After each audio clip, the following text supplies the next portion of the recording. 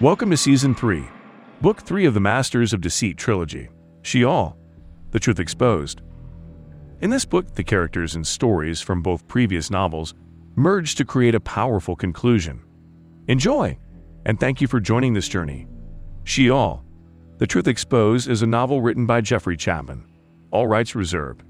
No part of this book may be reproduced or transmitted in any form or by any means, electronic or mechanical, including photocopying, recording, or by any information storage and retrieval system, without permission in writing from the copyright owner, Jeffrey Chapman.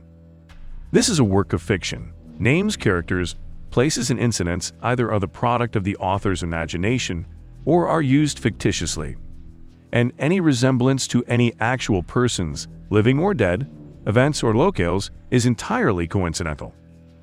So sit back, relax, and enjoy SHEOL, The Truth Exposed. Preface. What is life? Is it just something we muddle through, hoping that a series of random events won't bring us to some untimely demise? Or is it something with a deeper, inconceivable purpose just outside our level of perception, yet malleable enough to give rise to sporadic moments of clarity? Countless individuals have experienced what the French call déjà vu, meaning already seen.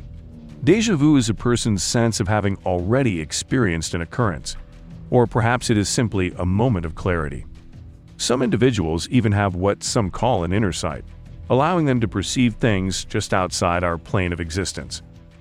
Inner sight may manifest in many ways, including dreams with profound prophetic meaning, a barely distinguishable movement just beyond one's field of vision, a glimpse into the spiritual realm, or the sense of a nearby presence. Are these also moments of clarity? The level of perception tends to vary from person to person, but one thing remains constant. A brief glimpse of clarity is far better than constantly seeing that which cannot be seen by most. Consistently seeing such a realm would drive anyone insane, for there are things no mortal should see or hear. And if you are that rare individual with all-seeing clarity into this hidden realm, you have my sympathies. Chapter: The Fallen. In a realm of existence completely imbued with various shades of gray, black, and white, hideous spirits and fallen angels cursed and hissed as they roamed to and fro. Although they weren't restrained in their movement, most felt their realm was a prison. Some had the ability to phase in and out of the realm to influence and affect the children of Adam, while others, finding it more difficult to leave, felt the full brunt of its oppression. They expressed their displeasure with moans, hisses, shrieks, and deep grumblings throughout the near-endless expanse. In a separate special region of semi-darkness, a dense gray hue encircled a large area, preventing a significant amount of light from permeating. Surrounding this vast meeting place were repulsive guards of rotting flesh and unparalleled strength. They were chosen by Samyaza for their ruthless nature and their ability to physically overmatch any threat, which were perfect traits to have as guardians for the members of the inner circle. Each guardian scanned the area outside of the meeting, confident there wasn't a remote chance of a threat occurring, but tirelessly performing their duties without hesitation. At times, a passing demon would pause to glance in the guardian's direction and peer at the region of semi-darkness. Realizing it could not see within, the hapless spirit would quickly go on its way. It understood the importance of the meeting being held within and the threat of being harmed by a guardian if it tarried too long. Remarkably, despite the opaque outer shell of the meeting area, it was well lit within, illuminated by the presence of the members of the inner circle, chosen first by Samyaza himself to lead the rebellion against God. The inner circle was comprised of fallen archangels.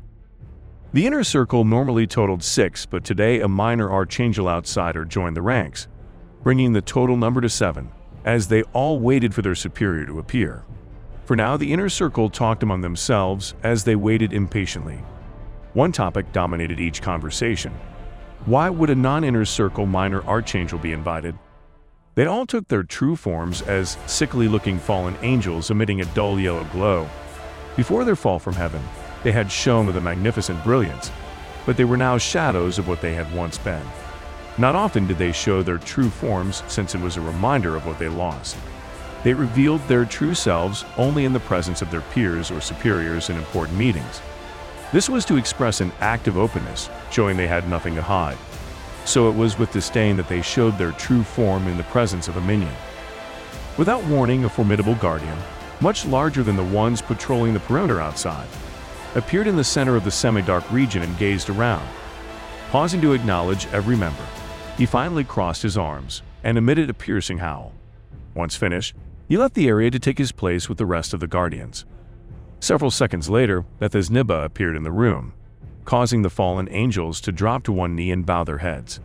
Normally, a higher-level fallen archangel would run the meeting, but the appearance of one of Semyaza's assistants elevated the importance of the meeting beyond what they originally thought.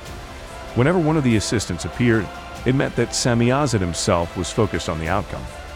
"Rise," said Bethesnibba. His form was much different than the other fallen angels. He had 6 wings. 2 covered his feet, 2 behind his back for flying, and the remaining 2 hung by his sides as extra limbs. He emitted a dull yellow glow, but didn't look as sickly as the others. Bethesnibba looked more like a fallen seraph than a fallen archangel. Bethesnibba nodded to each member as he walked to the center. "Let us proceed," he said. The others made a perfect circle around their superior. "I'll start," said one of the fallen archangels, pointing a haggard finger toward the minor archangel a few spaces to his left. U.S. handling of the Duquesne problem was inexcusable. You not only allowed a frail old woman to make your forces look ineffective, but you allowed her son to escape your grasp and the journals to be recovered. Not only did you fail to locate them, but now it appears their cause has gained momentum. There seems to be a network of individuals helping them. Where is the Duquesne family? Who's helping them? And why are you still in charge of such a mismanaged and poorly executed mission?" The fallen archangel shook with anger as he waited for the response from Preface, who didn't take long to answer. "I thought this meeting was called to strategize and develop a plan that would set our agenda back on course. When did this become a finger-pointing session? For you to blame me while you did nothing to assist in any of these plans is plain cowardice. It's easier to sit back and judge than to help resolve a problem," said Preface, who paused briefly and then smiled. "It's quite evident your next words will accuse those in charge of the failure to deploy the global death plague, isn't it?" The accusing fallen angel glanced in the direction of the others he was going to call out next, but remained silent. He didn't know what to say since that last statement had deflated his thunder. Preface continued, "We all can stand here and accuse the other in front of Bethesnibba, but it won't change a thing." "You're right, it won't change a thing, but at least we'll have a full account of what went wrong, right?" The accusing fallen angel responded, trying to save face. Clenching his hands, Preface turned his body fully to the accuser. "You doubt my abilities. Do you wish to try them?" he said, ready to pounce. Before another word could be said, Bethesnibba intervened. "That's enough," he said softly. Slowly, his side wings rose and covered his eyes as he prepared himself to listen. "I want a full account of what went wrong." Preface bowed. "Of course, as you wish," he said quickly. Preface described how his direct reports badly assessed the level of protection Anne-Marie Duquesne possessed, causing a perfectly well-devised plan to spiral out of control and leading to the loss of Sean Duquesne, the journals, and a humiliating battle with a multitude of angels. "It's amazing how you've easily shifted the blame from yourself to your underlings." "The blame should fall solely on you since they were under your direct guidance," said the accuser, without hesitation. Ignoring the statement, Preface went on to say that his forces were actively searching for the Duquesnes and the journals. The accuser lashed out in response again. "But if they're protected, as well as you stated before, there's no way we'll be able to find them." "Shut up," shouted Preface. The accuser lifted his hands. "I'm just making sure everyone here understands that you're leaving out vital information." Wings falling slowly to his side, Bethesnibba addressed the two. "We all fully understand the seriousness of the situation. I would appreciate it if you," Bethesnibba focused on the accuser, "would kindly keep your opinions to yourself until the appropriate time to share them. You are being more disruptive than helpful." When the accuser bowed his head in submission, Bethesnibba turned to Preface. "Is there more, or are you done?" "I'm done." The fallen seraph nodded and looked at 3 fallen archangels that were far too quiet. The 3 were his associates, working closely with Bethesnibba for many missions in the past, so they held a slightly higher position than all other fallen archangels in the meeting, and everyone present knew it.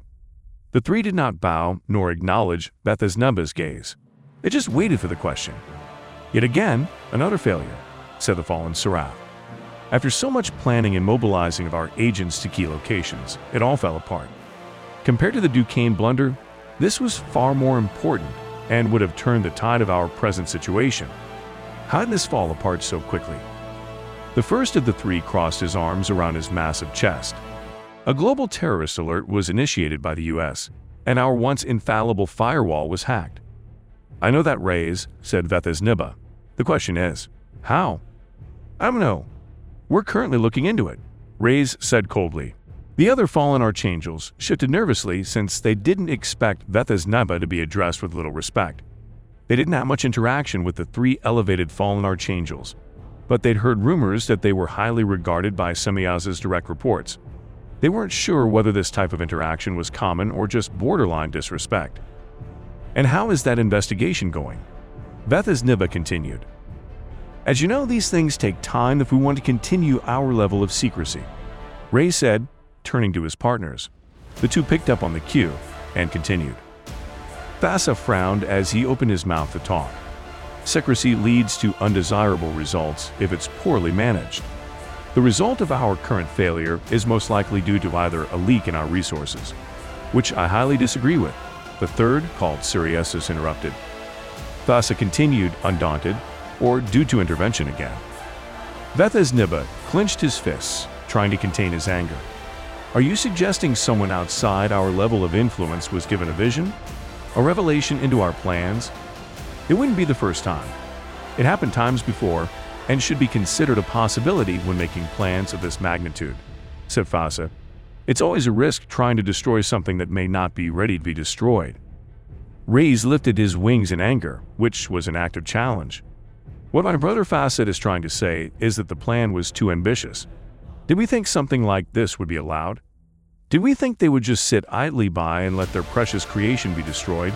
This is madness. If we're to strike, we should do so in a way that will guarantee success. Lifting his wings in response, Bethesneba stared at his long-trusted ally, wondering if Reyes truly wanted to challenge his authority with his aggressive posture. He and his friend was just furious, needing to vent. Reyes had probably made a mistake. However, he couldn't let this action be unanswered. In a flash, Bethesneba flew toward Reyes and grabbed his neck. As his nails dug in, a cynical snarl formed on his face. Yield, my friend. Reyes stared at his superior before lowering his eyes and wings. You chose wisely, Bethesneba said, removing his hand. I understand your frustration, but this path you're taking will only lead to your own demise. As Reyes rubbed his neck, Thassa addressed the fallen seraph. No disrespect, he said, bowing his head. But surely you can see how disconcerting this can be. Gaining a step, losing two. Winning a battle, only to lose another. If we are truly gaining ground, why does it feel as though we're in the same place? We were just a day away from ending this injustice and having the revenge we deserve.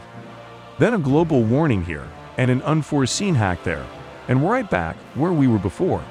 We could have still released the plague, killing millions, and everyone would have just thought it was a terrorist plot. They would have never connected anything to us. It would have been a small victory instead of the hollow defeat we now feel. Understood, Bethesneba said as he slowly walked back to his previous position within the circle. We did do something like that during World War II. Millions were killed, yet we gained no significant ground. No, releasing the plague would have solved nothing. We need to continue to figure out where all this went wrong and correct it immediately. Sirius, you said you doubted any of your resources leaked this information. How sure are you? I'm 100% sure. Our network is tight, Sirius answered. Yes, that may be true, but after the firewall was breached, how confident are you now? Asked Bethesneba. A substantial list of agents and operatives was downloaded, but no one higher than that. If I may interrupt, said Thassa as he looked at Preface. These events, the Duquesne situation, the failure of the global plague, the hacking of our firewall, all seem to have occurred within a very close and tight window. This can't be coincidence, but must be connected somehow. I believe unlocking the mystery to just one of them will reveal all. Reyes cleared his throat. That's what I was trying to say before. We have to be surgical about things and not just run around with a large, dull club. Vethesnibba raised his wings to cover his eyes again. They all remained quiet for a long moment, waiting for a decision.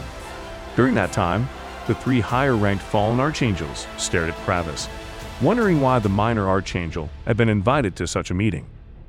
He was one of their direct reports working on the Duquesne journal retrieval, and should never made his report in the meeting instead of them.